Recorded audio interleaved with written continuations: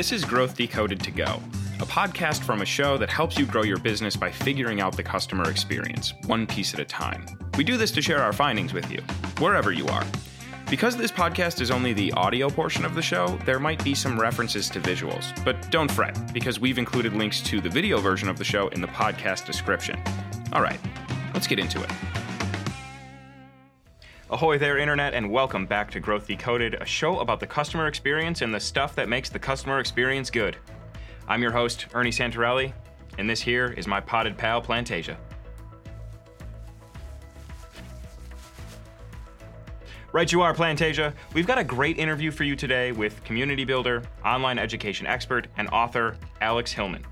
We talked about online courses, why so many of them are, well, bad, and how to make them better. So let's not waste any time and let's get into it. All right, I am now joined by Alex Hillman. Alex is a community builder and co-working pioneer, having founded Indie Hall in 2006, which is, by that marker, one of the oldest fully independent co-working communities in the world. Alex is also the author of The Tiny MBA and is a partner and business educator at Stacking the Bricks, where he teaches people with creative skills to succeed in the shift from selling their time to selling products instead. So, Alex, welcome to Growth Decoded. Thanks for having me, Ernie. Congratulations on what might be the shortest and most succinct intro for the sprawling work that I'm involved in. So that was a lot of fun. I might add that to my resume. Thank you for the compliment. I like that. Awesome. So being an expert in the world of online education, online courses, I'm not going to waste any time. Why do so many online courses, for lack of a better term, suck? It's true. And I feel like we're living through a really interesting age of online courses and online education. There's more tools than I've seen in the last 15 years of doing what we do. And way more people creating online courses. But I think there's a lot of reasons. And first reason I want to say a lot of them suck because people are lazy and aren't doing a very good job. I'm going to assume that that's not who we're talking about here. The audience listening to this podcast, people that care, they're good at what they do, and they want to actually help the people who are signing up for their courses also get good at what they do. I think there's a bunch of other reasons, though, why online courses kind of fall apart. And without pointing the finger too much at the software, I think a really good example is the fact that a lot of courseware is designed around uploading a bunch of videos and delivering that to a person. But even on the back end, one of the most common metrics that I think is talked about in online courses is like course completion, right? And I think some of the better tools that have analytics to show you where people are maybe getting stuck in your course, all those kinds of things, they're also optimized for completion. And I think it's the wrong metric, right? A lot of our students never complete our course, in that they don't watch every video or they don't go to through to the final episode, so to speak. This is not like a Netflix series. The successful ones, though, actually put what they learn into action. And I think that it's a mix of the tools and people just kind of like repeating the mistakes or bad habits of what they see elsewhere and not realizing the damage they're doing.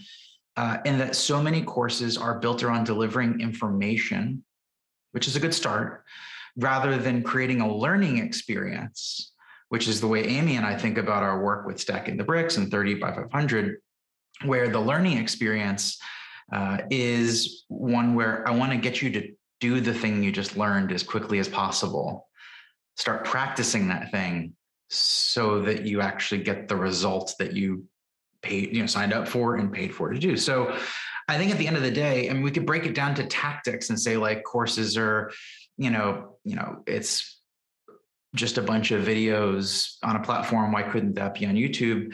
But I don't even think it's that simple. I think the core strategies that people are thinking about online learning almost as a rudimentary adaptation of the way people think that they learned in terms of like going to school or whatever it is, where a teacher sat in front of the room, delivered a lecture, and then gave you homework and you went and did that homework on your own, right? Right. When you bring learning online that way, you're kind of using the internet and its strengths.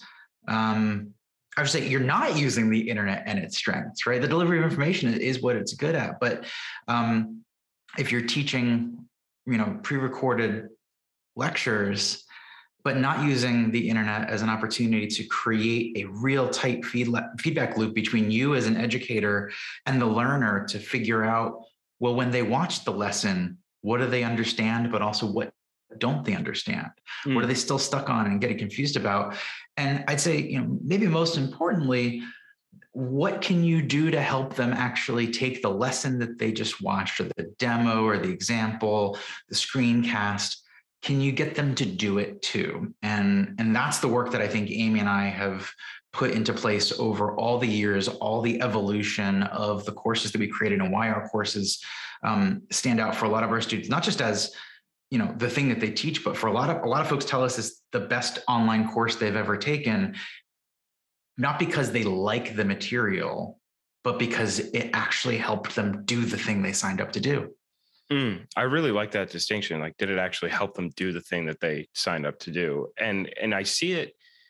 I've seen this in a couple of different things, and now online courses is another one. And conversations that I've had recently on this show is sort of like, we're looking at all of these different channels and all of these different vehicles of delivering information. And because there are so many, and because we see what is happening so often with other people and what they're doing, we sort of, like you said, just do it because it's what everyone else is doing. Like, we're just going to put a bunch of videos on there.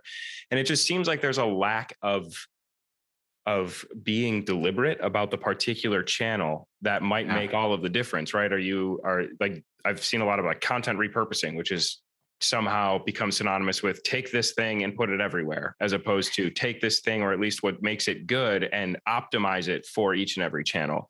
So is that kind of what we're looking at? Is it like the courses are just like the format? Is it a lack of being deliberate? Like, what is it, am I on the right track? I think you're very much on the right track. I can give you a really concrete example via a little bit of history of how, like, the people look at 30 by 500 today. And for those who are unfamiliar, I'm going to assume that's most of the folks listening. 30 by 500 is a course that helps people with creative skills, usually people who have some kind of service business, or maybe are in a job doing that skill, designers, developers, copywriters, marketers, things like that. We help them start making the transition to creating products with those skills so that they can decouple their time from money equation and be a little more scalable in that way. When we started teaching this, to use your word deliberate, I think we were making all the same mistakes everybody else made. We sat down and we made an outline of what are all the things people need to know. And in the original versions of our course, it was all written lessons. We basically made these like nice looking PDFs, and we dripped these PDFs out over the course of many weeks. The original course was actually almost like a semester long course. And we delivered them, a mix of PDFs, but rather than emailing them through like a newsletter tool like your own, it was through initially some like really, really early rudimentary courseware that was like, I think, a WordPress plugin. It was real bad. But then we said, screw, instead of fighting with the software, let's just use a Google group, like an email discussion list. And the byproduct of what we wanted to create there was, in addition to just like delivering the PDFs, the lessons themselves, we wanted to create an experience where people could then ask questions, share their notes. If I'm asking you to go on the internet, and one of our core skills is actually how to do research on your audience and go find out what their problems are, their challenges are, what are they complaining about? And you can use that in so many ways, from marketing to the product creation itself. And it was only because we had this sort of online forum type interaction around each lesson that we noticed that when we gave people the instruction, go find a forum, or other mailing list or whatever it is, and learn and take notes, they'd come back and they'd say, I didn't see anything. And I'd say, well, what kind of notes did you take? And I'm like, well, I didn't take any notes. And it was only because we got to have that interaction that we realized, oh, our instruction, as kind of obvious as it sounds, and so many marketers in particular have heard that advice before, go find people talking about the problems. We realized that even with the specific instruction and take notes, that people, A, didn't know where to look, B, didn't know how to look, and C, including a bunch of people who I presume took college courses and had to take notes, they didn't know how to take notes. And so a thing that was a single instruction in an entire 6-month-long course became a core set of lessons. It's now the majority of our lessons, is breaking it down into tiny little steps where you learn how to spot things, you learn how to make decisions, you learn how to kind of read between the lines, you learn what you're looking for by looking for it. But I have to give you kind of a constructed environment where you can have enough information to know kind of what the skill is supposed to look like, but also be bad at it initially and still know you're headed in the right direction. Because when you're learning something new, most of the time you're going to suck at it. So I'd argue a lot of courses suck because the people creating them are new at them, but they never go through the refinement process to figure out, well, what mistakes am I making as a newbie teacher that aren't obvious to me because my students, I don't get to watch them learn, right? So that's sort of like if you jump into creating videos for your students and they're doing that on their own time, I get the allure of that from a business and time-wise, but you skip so much opportunity for you to learn as an instructor and for that sort of two-way dialogue to kind of open up your mind. You're like, oh, all this knowledge I take for granted is actually the value, not a high level instruction of go do X, go do Y, but an entire system of how we think.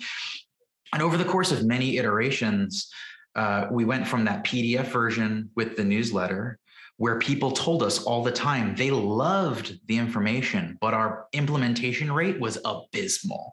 We had single digit implementation across hundreds of students. It was like not single digit percentage, single digits. So fractions of a percentage from people who said they loved the material. And so through a bit of revision, we said, okay, what do we got to do to get people to actually do the thing, right? How do we watch them do the thing? And we made the shift from this sort of 6-month-long course. It was very easy to drop off, not complete, get frustrated, feel behind, all of these things that I think are kind of an inherent part of the cohort-based learning experience that people are popularizing today, but I haven't really seen anybody addressing these core problems that we experienced 15 years ago in the tools or the learning experiences themselves. People feeling behind is a big one. The next version of the course, we actually went the complete opposite direction. We said, what if we make this a live online boot camp? 2 days. What can we teach you into like 6-hour days with breaks, which by the way, is in hindsight, way too long in terms of like a single day of like sitting in front of your computer learning something.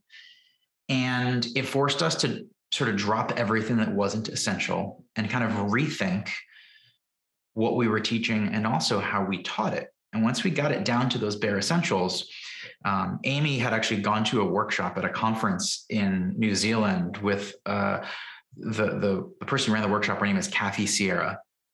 In the mid 2000s to early 2010s, Kathy was a leading voice in technical education.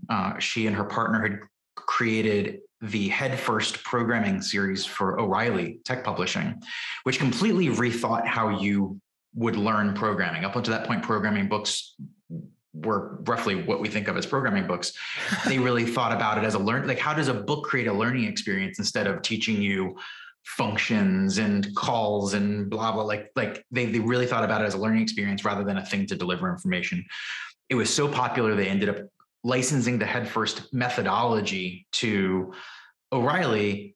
Kathy became this sort of very popular speaker and writer about learning design and creating experiences for passionate users. If you go on the internet and search creating passionate users, Kathy Sear, you'll find some of her old writing and videos, and they are some of the most influential on mine and Amy's career in general. And then at this particular point in time, Amy took a workshop with her and came back and said, I know what we need to do to fix 35,500. And what we did was we started combining lessons and exercises, where it wasn't just a lesson, now you go do it.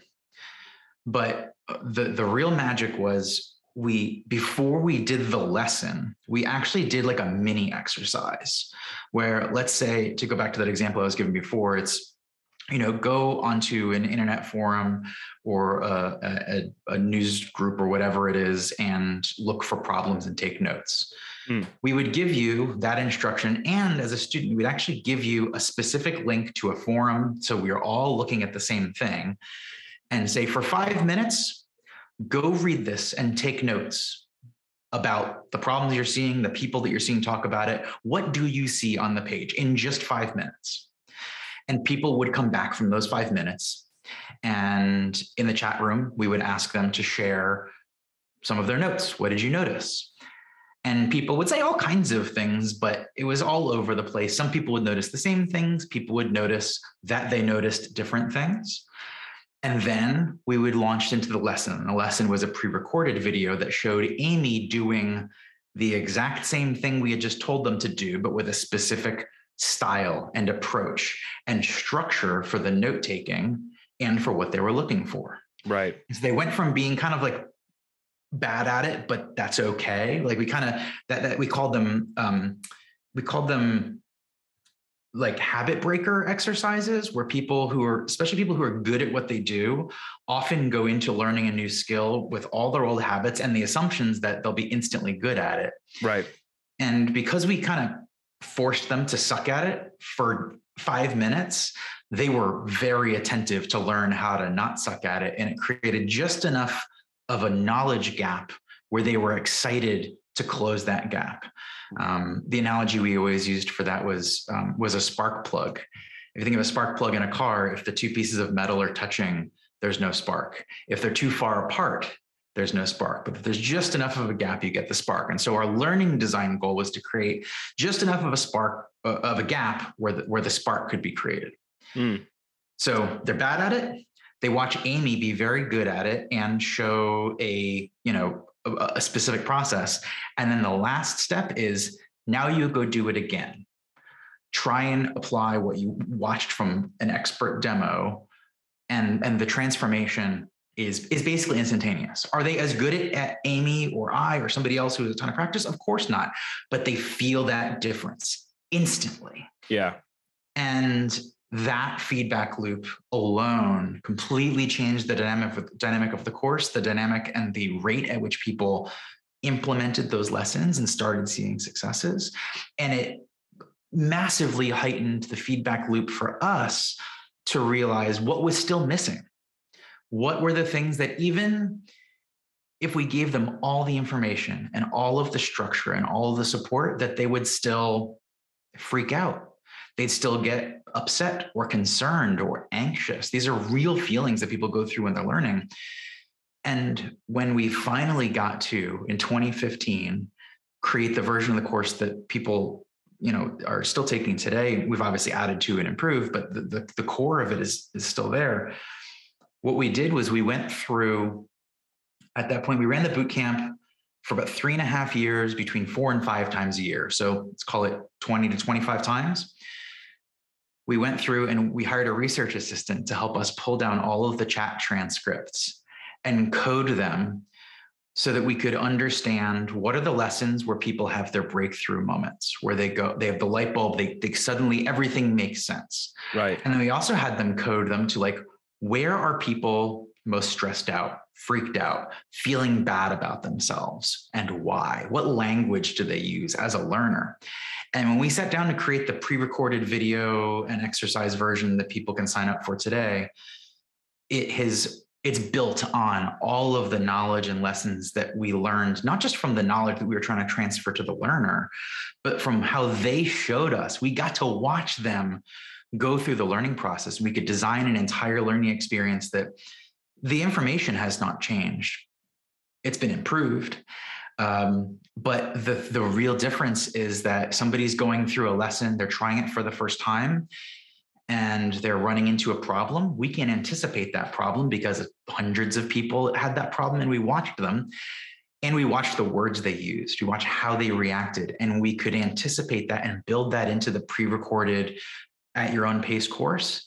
And so people go through it and they feel comforted, because in the moment where they're about to freak out, we go, if you're feeling this way, you're okay. Right. It's totally normal. It's to be expected. Here's what you're going to do instead. Yeah. It completely changes the learning experience for them. We could not have done that had we not gone through all of these other, like, we call it like high resolution experiences, where we could watch them in high definition and really understand the experiences that they were going through as a learner. Thank you for that. I mean, like that step by step, like there's so much, talk about being deliberate, honestly, but there are so many things in there that you said that like just reminded me of other things. And so the arrangement of the information and being deliberate about all of that and creating those spark plug moments. The spark plug moments reminded me, do you play golf at all? I don't. Okay. So when you are starting to play golf, and honestly, even years into playing golf, you're really bad, like most new things. It's a very unnatural movement. It's a hard game, whatever. But there's usually 1 to 2 moments per 9 holes when you play, 1 to 2 shots that you hit. That is like, oh, I'm going to come back and do this again. And it sort of reminded me of that spark plug moment, because it's like you're bad at the thing, and then you see someone really good do the thing, and you see the seeds of where you were at. Like you immediately apply, like here's where I was wrong, or here's that little thing that I could tweak to make it better. And it sort of just makes you want to keep coming back. I love that you kind of operationalized and implemented that as part of the learning experience. So like you outlined a few different ways to do it, but is it really like in the arrangement of the information and like the way that you deliver it? And like in terms of, here's like a video that you're going to watch of us doing the thing versus here's where you're going to do the thing, like all these different engagement or styles of learning or styles of delivering information. Like, is that how big of a piece is like the arrangement of it all? I think they're all interconnected, right? I think that and it's all like progression. So I think if you were to try and jump into an arrangement before you had actually do quite a bit of high touch interaction with your students, you're likely to get it wrong a bunch of times and then feel like the arrangement's wrong, when in fact, it's not that the arrangement's wrong. It's that there's a bunch of things that are invisible to you. It's actually missing pieces. So I'd say, if I were to, from all of those things, what had the biggest effect? It was spending time watching our students learn and having the fastest feedback loop possible. Again, online people are really trending towards this like self-guided learning. And again, I love it both from a business perspective and in some cases from a learner perspective, to be able to like take that class on my own time. From an accessibility perspective, when we were running the boot camps, people from other time zones would really struggle. We had people staying up in the middle of the night from Australia and Malaysia to take these courses. You should not have to do that. People with families that couldn't like block out a weekend, you shouldn't have to do that. Tons of advantages to the asynchronous learning. Right. But if you're trying to be good at being an educator on the internet, I think the biggest mistake you can make is to jump straight to async learning before you've done a good amount of synchronous learning. Teach some live workshops, right? Is the easiest thing you can do. Get 10 or 15 people into a Zoom call. You don't need any fancy courseware. Get 10 or 15 people into a Zoom call for 2 hours and try and teach them how to do a part of the thing that you want to teach. You're going to learn way more in those 2 hours than you could across all of the tweaking and fiddling of the arrangement of the pieces. I think the arrangement of the pieces comes later when you start thinking about, okay, now that I know what people actually need to learn, is there a progression that will influence their momentum? I think that's where the arrangement really matters. What you teach in the order, people often think about it in the order that the thing you're trying to teach happens, right? This is the thing you do first, so I teach you that first. Makes logical sense. But a lot of the times, that first thing might be the hardest thing to really understand without more context, right? Or it might be the thing with the least reward. Right. Yeah. And so I think sometimes as you're thinking about the arrangement of the lessons, and again, I think this is the thing, it's way more important that you do this after you get the high resolution understanding of the problems that people have while they're learning. Where arrangement matters is when you can put the lessons in an order where you're giving them wins as early as possible and with the highest degree of possibility, right? Where if you do this thing, even if you're bad at it, you'll feel that sense of progress like you were just describing with the golf thing. And so that might not be the first step. It might not be the last step. It might actually, in some cases, make sense to drop them into the middle of a process. And if that's the place where they're going to get a sense of context and understanding, and also the sooner you can get them a win as an educator, the more they'll trust you when you start asking them to do things where the win simply takes longer because the feedback loop doesn't exist. You just kind of have to trust that if I taught you the thing that was easy to get the win, that the thing that takes longer and I tell you is supposed to take longer, that it's not you that's doing anything wrong. It's just time, right?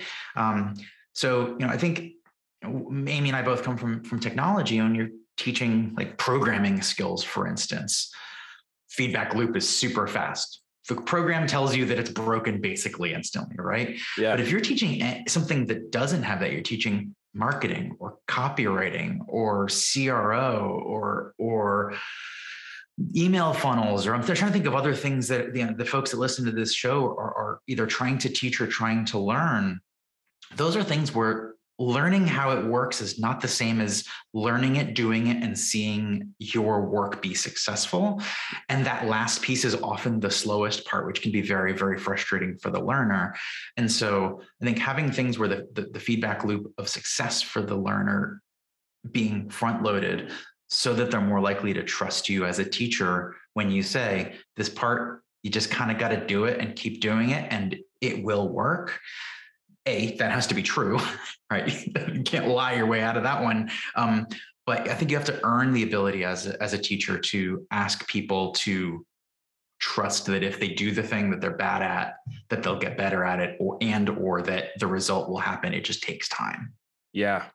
I love that idea of getting them wins as early as possible, like the tiny wins. I mean, it's like hacking the psychology of what makes a person continue to do a thing over and over again. I love that. It's a super important idea, and it makes all of the sense in the world that it might not be the chronological order of what actually has to happen for the ultimate goal of the course. And I'll tell you what, it almost never is. Right. When I said we've rewritten 30 by 500 so many times, I mentioned that like 6 month long version. Yeah. We wrote that the first time. We wrote it chronologically. Here's what you're going to do on day one. It was everything leading up to launch day, so that on launch day, your product has customers, right? Oh, I've lost your sound for a second. There we go. You're back. Oh, sorry about that. It looks like. Sorry about that. No, it's okay. I'll start over so you can edit that up. So, that version of the 30 by 500 that we taught as like the 6 month long course, that all the written material, the first version of that was linear and chronological. It was from the day that you decided you wanted to start to launch day, having buying customers, paying customers, and everything you needed to do in that order, which again, kind of makes sense, but in hindsight wasn't working. The next version, we basically inverted the process. We took the entire process and we started people at the end and kind of walked them backwards.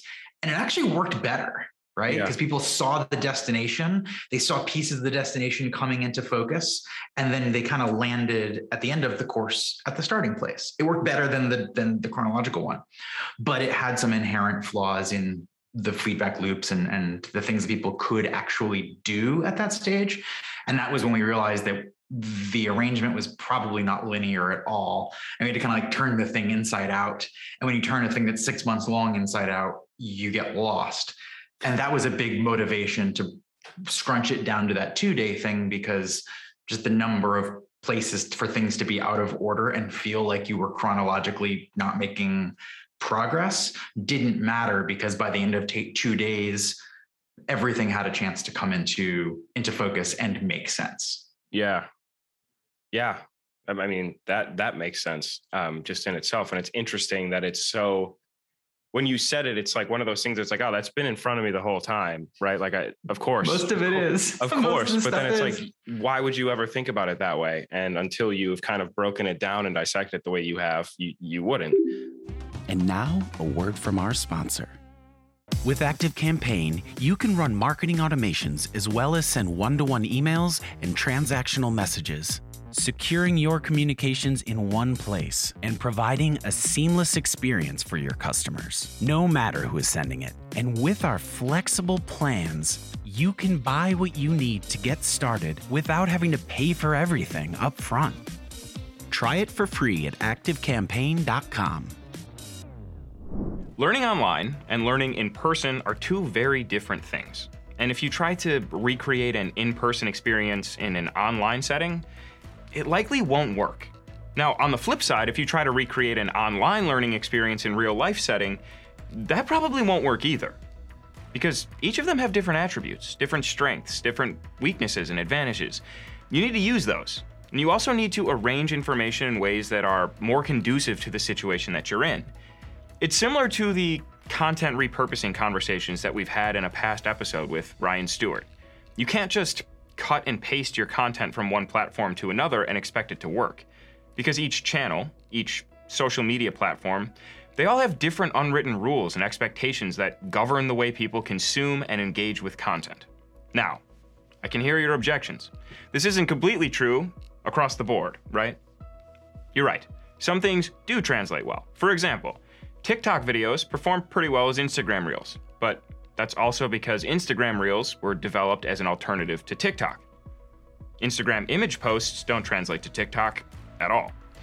Also, there's this weird trend lately where people are taking screenshots of their own tweets and posting them on LinkedIn with some pretty high degrees of success. I don't know why that's a thing, but hey, it's working and it is. Anyway, that's neither here nor there.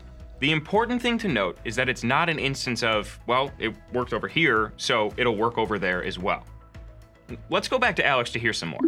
So one thing that's interesting and like a parallel that I see between online courses and then webinars or digital events, which is a thing that I've specialized in for the last couple of years, is during the pandemic, they kind of underwent what I've been calling a renaissance, right? Where it was like, oh, we still need to get in front of people, and we need to get in front of people in larger groups, and in-person events, conferences, et cetera, are out.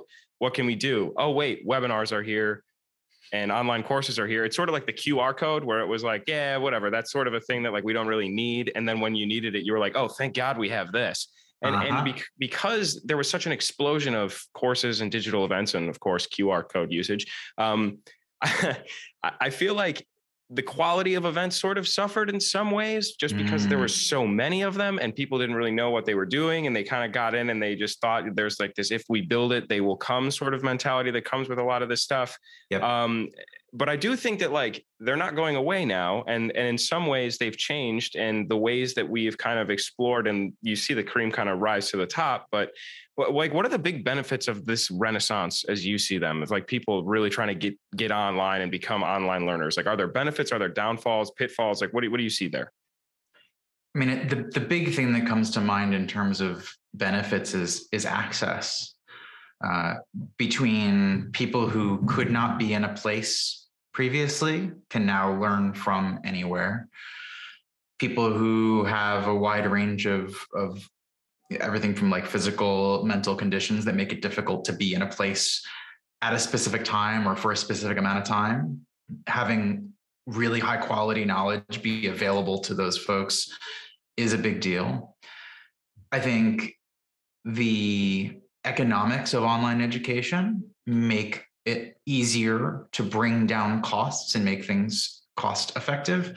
30 by 500 is a pretty expensive course, but once we got it running, and when you're teaching 30 students in a boot camp, there's only so much you can do. But once we got it to the point where it could be self-serve and we have a successful platform and lots of student successes, we're able to turn around and introduce scholarship programs and parity purchasing power, where now like coming up on 40% of our students are either buying through parity purchasing power, so they get a discount that is sort of adjusted for their local earning and currency, as well as we created a scholarship for Black creators and other folks from other Black and Brown communities who are economically disadvantaged historically, where we can provide not just the access, but also the encouragement to say, we want you in this community. We want your skills. We also want your perspective. And those are things that from an economic perspective are really hard when you're teaching in physical spaces or, with limited headcount. And so online courses giving us the sort of economic reality where we can do that for more people it feels really incredible.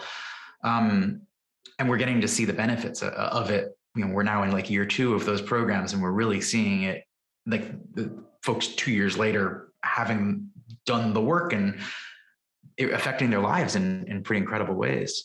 And then the last like big benefit, I think, is we're getting knowledge. People like for teachers, I hesitate to say things like anyone can be a teacher.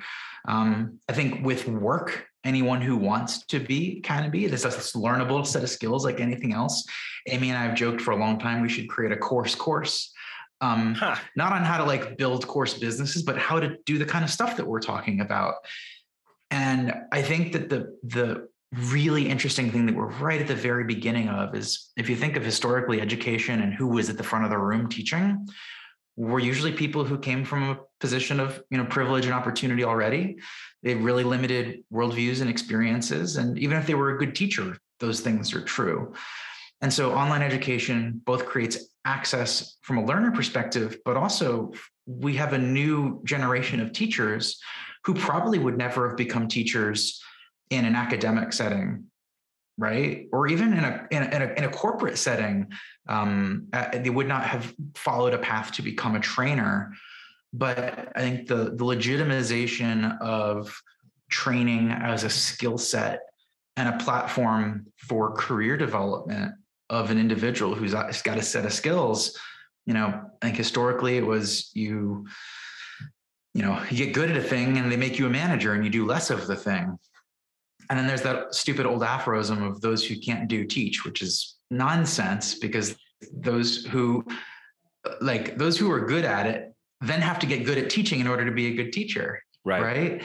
So, I think getting into this period, this renaissance, which I think you're totally right, as the low quality stuff, it's a signal and a noise problem, right? It's not that there's more bad stuff and less good stuff. There's just more stuff. Right. And it's harder to tell what's good marketing and lousy learning material. And there's also tons of people who are great educators and suck at marketing their own courses. And that's just as much of a problem.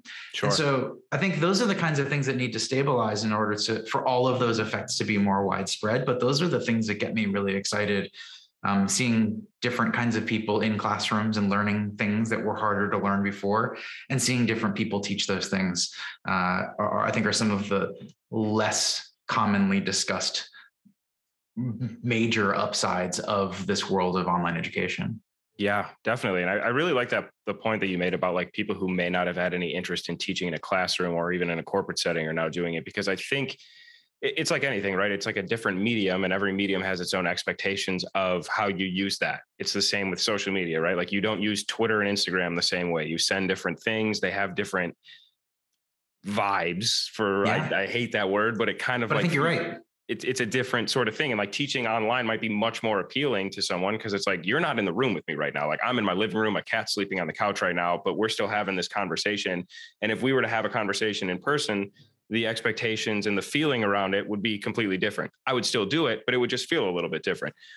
So it's just like an interesting point that I feel like, to your point, it hasn't really been discussed too often. So it's just it's huge. It's kind of creating a generation or a group of educators that otherwise would never have become educators. I'll build on something you just pointed out. I had a specific example with a 30 by 500 student who comes from such a fascinating industry. He's an expert in motorsports, racing cars. And so he's got this like really deep domain knowledge, and he's done tons of in-person work with helping race car drivers get good at being race car drivers. One of those things you don't think about, but of course there's somebody who's going to teach you how to get better at that. And so he's been applying our systems and our processes and building a business around it. It's been really, really cool to watch him adapt these things into a world that's a little bit different. And he was doing most of this during the pandemic, so it was largely online education. And recently did his very first in-person workshop that was actually repackaging some stuff from a webinar that he had done online. I think it was like a joint webinar type, one of those kind of deals. And he was super nervous about it because, to your point, different space. Even though I know the material, I've taught the material before, it's a different environment. Right. And of course he did great. He was nervous because it was new. But when we were talking about it, a bunch of things came out of that conversation where he's like, I'm not really sure if it was successful or not. And I said, well, talk to me about how it went. And he's explaining how, online, it's kind of expected to have a limited feedback loop. People have their cameras on, whatever it is. And that's a blessing and a curse, right? The curse is I lose that information. The blessing is I don't have to think about what they're doing on the other screen. Sure. You're in the room, you're seeing people's facial reactions. You have to make sure you're not, you're reacting appropriately. But when he got to the part where he said people started asking questions, and then other people in the room, it went from being like an audience to teacher conversation to a group conversation. He's like, I never had that before. And it was awesome. And after that, multiple people came up, both from like people who are a little bit closer to me as a peer expert. I have knowledge they don't, but they have knowledge that a bunch of other people in the room didn't either, as well as people who were more at the newbie end of the spectrum, all had the same positive comments about that particular piece of the learning experience. And he's like, I couldn't have planned for that. I didn't know it was going to happen. And what I responded, I was like, if you got that, then the rest of the experience worked. Right. Yeah. Because the fact that people had good questions doesn't mean that you left things out. It meant that you had them engaged and they wanted to know more. Yes. And so, he's asking the question from a business perspective. Well, how do I make these make sense? I run a workshop for 20, 25 people. Do I sell tickets? Do I do them for free and hope people upgrade to, buy some videos or coaching or something along those lines? And I said, those are all options. You can experiment with them. I don't know what's going to work until you do more of it. But here's another reason to do more of it. What if you start taking other online webinars that you've already created and you do them in person on purpose once a quarter, a couple times a quarter, whatever it ends up being, plug into your local motorsports club, other live events that are going on. Think about how different that room was for you now leaving that room with a deeper understanding of what other problems your learners want to learn about. How can you improve this material in ways that you wouldn't have noticed if you had been teaching it online, and have all of that knowledge filter back into your online courses? You can make your online courses better. You can make your marketing. Yes, you've got a virtuous cycle. Exactly. Yeah. And once that clicked for him, I said, if you make money from those live events, I'd consider that a cherry on top. If you make the point of those live events to get the most high resolution interaction with learners that feed your paid material to be the best in the industry, you don't have to make money off of those 30 people. Although the fact that you made a few sales, I'd say is a success. If you sell three or four people buy something after a 30-person workshop, it's like a 4 or 5% conversion rate, something like that. Nobody on the internet gets 4 or 5% conversion rate from audience to sale. Doesn't exist. You did that in a room. Congratulate yourself for that. And then remember what else it gives you that isn't a transaction, but is absolutely value, both for you as a business owner and educator, and most importantly, for the hundreds and thousands of other learners that are going to benefit from that thing you realized because you taught the thing live. Right. It just raises the base level of the entire course, online and in person. And I think this is like a perfect segue for my next question, because you just talked about taking an online experience and bringing it offline or in person. And we had a conversation prior to the recording of this show. But in that first conversation, you said a few things that like really resonated with me. And one of them was, if you try to bring an offline experience online, you lose. And because we just kind of talked about the inverse of that, I'm curious, can you elaborate a little bit more on the flip side? If you take something that it starts in person and bring it online, you lose. What do you mean by that?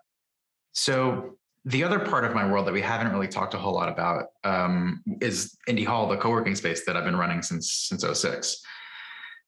And Indie Hall is unusual in a lot of ways, but one of them is that we've always had an online community as part of what we do. A lot of co-working spaces have an online community that ends up feeling kind of like a bolt-on. It's, maybe some little forum platform or something like that where members can post, just a little bit of self-promotion, a little bit, maybe an invitation here and there. But most of the time when I talk to people, both members of co-working spaces and people who run them, they say their online platforms are mostly the people who run the space telling everyone else about a thing that's happening. Right. And what I generally posit is, the fact that you're trying to take the offline experience of people coming together in a physical space and sharing knowledge and putting it online and thinking the exact same thing is going to happen, you're probably going to be disappointed, because the step you skipped and what we have tried to do, and the last couple of years did it give us a push to try it even more, is to really kind of pull apart the pieces of why a successful offline experience is successful and go, well, how can I do the components of that online, but in a way that actually makes sense online? So, to give you a real concrete example, I think one of the hardest things to do is to like really recreate a sense of, serendipity on the internet, right? For chaotic and serendipitous as the internet can feel, if it is your job to create an online experience where people can come in and feel like they're going to bump into, they're going to overhear a conversation. I think about like cafe culture, right? Part of the benefit of being in a cafe or a co-working space is overhearing a conversation you didn't plan to have, or a couple of people talking about a thing and you chime in and that leads down the rabbit hole, and maybe that turns into a new conversation. Maybe it turns into a relationship. Now you know new things about each other. Those are the kinds of things that lead to potentially collaborations, exchanges, business exchange, all those kinds of things. It's really hard to create a version of that online that doesn't feel contrived. And I think a big part of that is because so many tools on the internet, including the one that we're using right now on Zoom, are designed for meetings. Yep.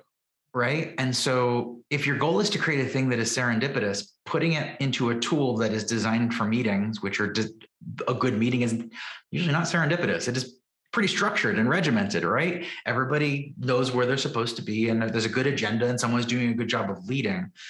When it comes to offline experiences, a lot of times the good stuff is not the thing that's happening in the meeting room, but it's the thing that's happening on the edge of the meeting room or the hall. Like, I've got another great example, events. People go to conferences for a lot of reasons, but the memories they have from conferences are rarely a particular talk on stage. There are conversations out in the hallway outside of the main hall where the talks are happening and things like that. So when all these online conferences popped up and it was talk after talk after talk after talk, and then people wondered why their attendees were, exhausted. So, well, because you didn't give them the thing that energizes them, which is not somebody on stage. It's the unexpected conversations with somebody else about the talk. So back in 2016, so way before the pandemic, I wanted to create an online conference for my fellow co-working peers. I'd been to in-person co-working conferences around the world and realized that most people that run co-working spaces are too attached to their co-working space to travel to the other side of the world and meet co-working people from another country, another culture, whatever it is. So how do we take the best parts of a co-working conference and bring them online? And so at that point, Amy and I had been experimenting with that flipped classroom model of pre-recorded lessons and then live chat workshops and things like that. And so we borrowed from some of those ideas. And I said, we're going to pre-record all of the speaker talks. And we're basically the conference is basically going to be a watch party. So I'm not going to have to worry about speakers, video and audio cutting out and all those kinds of things. But the real thing is when people sign up, the emphasis is going to be on the chat room. All of our energy during the day of the event is going to be creating a chat room experience where people can and are encouraged to react to the video, to share their favorite quotes, to dive in more deeply. And what ended up happening is basically we treated every single talk as the spark for a hallway conversation that happened in a channel that was associated with that video. And what was even cooler about that is we get to benefit from one of the beautiful things about the internet, which is that it's asynchronous, was that there's the synchronous conversation that's happening, but then I've got people joining from the other side of the world, right, in their time zone. They get to scroll back. They watch the video, they scroll back, and they can now react to a conversation that had happened. So it's like the hallway part of a conference, but it's actually better because if you're not there in the hallway at a conference, you miss the whole conversation. But in the online version, we took the best parts of the hallway track and we made it so that you could show up to the hallway track late and still participate. And I think as a great example, like just thinking about why is an event valuable? People come and can often justify the cost because of the talks, some experts on stage, that's how they justify the expense. But the real thing that they leave with are the things that come out of those conversations. And so we designed, again, pre-pandemic, way before the Renaissance, an online experience that used the tools and their strengths to do a thing that an offline event couldn't do, instead of trying to recreate an offline event online and dealing with, again, low quality audio, video, or people struggling with time zones, all those kinds of things. And I think that there's still so much room. Like, I think online events aren't going away, but I think the things that will stay will be the ones where people realize they can do something different than an offline event, ideally better, maybe like take a piece of the offline event that's not great and figure out a way to make it better using the online sort of way of thinking and the online design patterns. And that way it's not just I think a lot of online events feel like the lesser version of their in-person event. And what I would love to see come out of the future of online events is some things where it's its own format. Yep. It's got its own set of design patterns that in a unique set of ways are better. They allow things that you couldn't do in person. Even if you had all the money, all the resources, you literally couldn't do them because time and space only work the way they work. And then perhaps the real magic becomes building communities of continuity between in-person events for people who can join them, online events for people who are experiencing them in their own way, in their own strengths, and then for people who are attending either to have places online where they can interact while they're waiting for the next one. For me, that feels like where the role the internet plays when it comes to events is not recreating offline events online. It's creating better online events and then using the internet to connect the people when the events are not happening. Yeah. It gets back to that point about just like being deliberate, right? Like looking at the landscape of the medium that you are delivering the information or operating within. And it's like, what are the strengths? What are the weaknesses? What are the trade-offs between those? Like, to your point, like it's going to be the lesser version of an in-person experience. If you're just simply trying to recreate it note for note, it's not going to happen. Getting back to that first conversation, another thing that you had said to me, and I know that we're kind of coming up on time here. So you said you don't want to, or you don't have to make the thing first. figure out who the audience is first. Flip the process upside down. Don't build a thing that you think is helpful and then figure out how to talk about it. Talk about it first, figure out what the thing is that needs to be made. I thought that was like, that kind of blew my mind a little bit. Is that the first step? Like, and if it's not, like, maybe what is? I think it's certainly early in the process, but is kind of talking about it and figuring out what needs to be made the first step? I think, and this is really at the heart of the 30 by 500 process. Like 30 by 500 is a course, but what we teach is sort of a systematic approach to accomplishing a number of things. Yep. And at the beating heart of 30 by 500 is this process that Amy, my partner, invented called Sales Safari. And Sales Safari is the evolution of that read the internet and take notes thing that I talked about at the beginning of our conversation today. But the reason you're doing it is what's important. The very first step is to understand another person, right? Whether you're creating a physical product, a digital product, a course, whatever it is.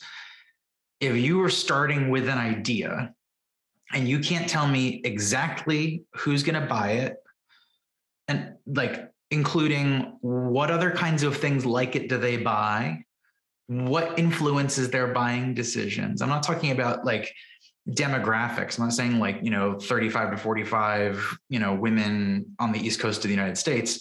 Psychographics. What makes that person tick? How do you understand that person's worldview? How they perceive the world around them? How do you understand how they make decisions? How do you understand what other kinds of things they buy? If you start asking those questions after you have an idea in mind, you're kind of like a square peg trying to figure out which hole it fits in. And you could do that for a while and you might hit it, but you also might end up forcing it through when if you had looked at what shapes of holes already exist and which is the easiest one for me, like, oh, I don't need to make a thing, or this is the easiest thing for me to make for those people. So that's sort of the mindset that we try and reframe and flip people around, is like, know who you're making it for and understand who they are and what problems they have and how they make decisions. So then you can use that to figure out what it is that they already want, that they would buy if it was put in front of them, right? I think the step before that, a lot of times folks will say like, create your avatar or imagine your ideal customer. And I think the problem with those exercises, they send you down this path of creating a fantasy of a kind of person that you believe exists out there, but now you've got to go find that person. Mm-hmm. And so I think a really easy way to reorient that question is, what kind of people are you already good at helping in some specific way? Could be what kind of people or what kind of problem, and then what kind of people have that problem. And that can be more than one thing, right? If you were to make a brainstorm of like, who are all of the people I can serve using the skills and knowledge that I have in a professional capacity, right? Make a big old list. And then you can whittle that list down on a couple of vectors, including which ones do I have any built-in advantages? Maybe I'm more knowledgeable in an area than another. Maybe I have some existing relationships or connections or credibility. Maybe I have a unique way of doing a thing that nobody else seems to do. Those are all potential advantages. And then you maybe want to remove some of the options, like, do those people buy things when they need help? Or do they DIY everything, right? And that's not a binary, it's like either or, but like if you understand their buying habits, if you pick a customer base and go on Amazon, are there books that have thousands of reviews for that person? Then they probably buy stuff to learn new skills and get better at things. Are there other online courses? Are there conferences and events that they attend where the tickets are maybe hundreds or thousands of dollars? Really great clues that they're people who spend money to better themselves, compared to, say, a couple of categories that often don't but are very popular are things like restaurant owners, music venues, Artists and teachers, love them. Got lots of friends that do those things. But if you watched how they buy stuff, they don't buy tools as a first instinct, and they certainly don't buy courses as a first instinct. So if that's your goal, it's a really, really hard selling point. So look at what are the things they buy. And then, once you've whittled that big list down to a handful of options, look at them and go, do any of these stand out as one where I have any unique strengths, or that particular audience seems underserved or particularly hungry to better understand this? Are there movements in is it growing quickly? And through those kinds of questions, you can whittle down the big list to a couple of good options. And at that point, everything else being equal, it doesn't matter what you pick, because you've removed the worst options from a bunch of things that are already probably decent options. And what's left are people who you have the best resources to find ways to serve. And all that's left is you investing the time and energy to listen and read and watch before you ever get on a phone call and are doing customer interviews with a stranger, right?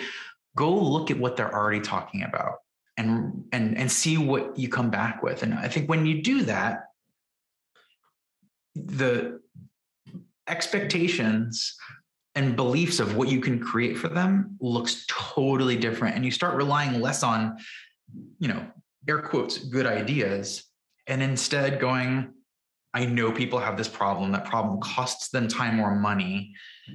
And they're actively looking for a solution because they're going on the internet and asking strangers, hey, strangers, I have this problem. Am I the only one? How do you solve this? And everyone's like, no, you're not the only one. Everything else sucks. Here's a thing I found. It fixes it kind of, but here's a bunch of ways. They'll tell you. Right. Without a phone call, and not one person, but in aggregate, you can notice those patterns. And those are the patterns, I think, are really the insights that people are looking for, but they don't realize they're looking for. Mm-hmm. And when you have them, you will never be sitting and staring at a blank page going, what can I make that people would buy? You will have more things that you could make than you could actually make with the time that you have. And so you basically have a lifetime of making things for this group of people, seeing them succeed, them going, that was great. And then you making the next thing and they go, well, the last thing you made helped me. I'd love to buy the next thing. And they continue to level up. You level up along with them. That's how you build an ecosystem. And if you look at kind of some of the most successful online course creators and online software businesses, it's tough to tell which ones were lucky, right? That's a tough thing to figure out in hindsight. But you can absolutely tell which ones have built an ecosystem of products by listening to people, understanding their problems, and then helping them, and then doing that over and over and over and over for not just weeks or months, but ultimately years. Like I said, we've been doing this for close to 15 years, and it's not slowing down. It's only growing, which means we can keep finding new versions of the problems and entirely new problems and solve those as well. Well, I think that's the formula right there. And I can't think of a better way to kind of wrap up this conversation than that final word. Alex, thank you so much for your time, for sharing your experience, your insights, your expertise. I really, really enjoyed this conversation. I feel like we could have talked for hours longer, but thank you for being on the show. Absolutely. Thank you for having me. And I look forward to hearing from you in the future, from listeners of the show who put any of this into motion. I would love to hear how things went for you. Alex said something that bears repeating. Don't make the thing first and then determine how to market it or determine who the audience is. That makes things a little more volatile and difficult for you. Instead, figure out where the gaps are. Figure out where the problems are and the questions are first, and then make something that fills that in. Talk about the thing first. See what people are saying about it. Listen to the signals. Is there even a desire for that type of content or material? Is the problem actually being felt the way that you think it is? It's like the scientific method. Form a hypothesis and then test your hypothesis by talking about it. See how that plays. If there are conversations online about it, if there's an appetite for that type of content, then by all means, make it. But if you skip right to the content creation part without first determining the demand, well, that might not be the best bet or use of your time. And it certainly won't result in creating a strong customer experience for your audience. And that's our show. Thank you so much for your time and for listening. Thank you to Alex for talking with us. I'm Ernie. This is Plantasia. This has been Growth Decoded. And until next time, go forth and automate. Thanks for listening to Growth Decoded to go. For the latest updates on Growth Decoded and links to the live show, you can sign up to be a part of the Grow team at activecampaign.com/events/growth-decoded.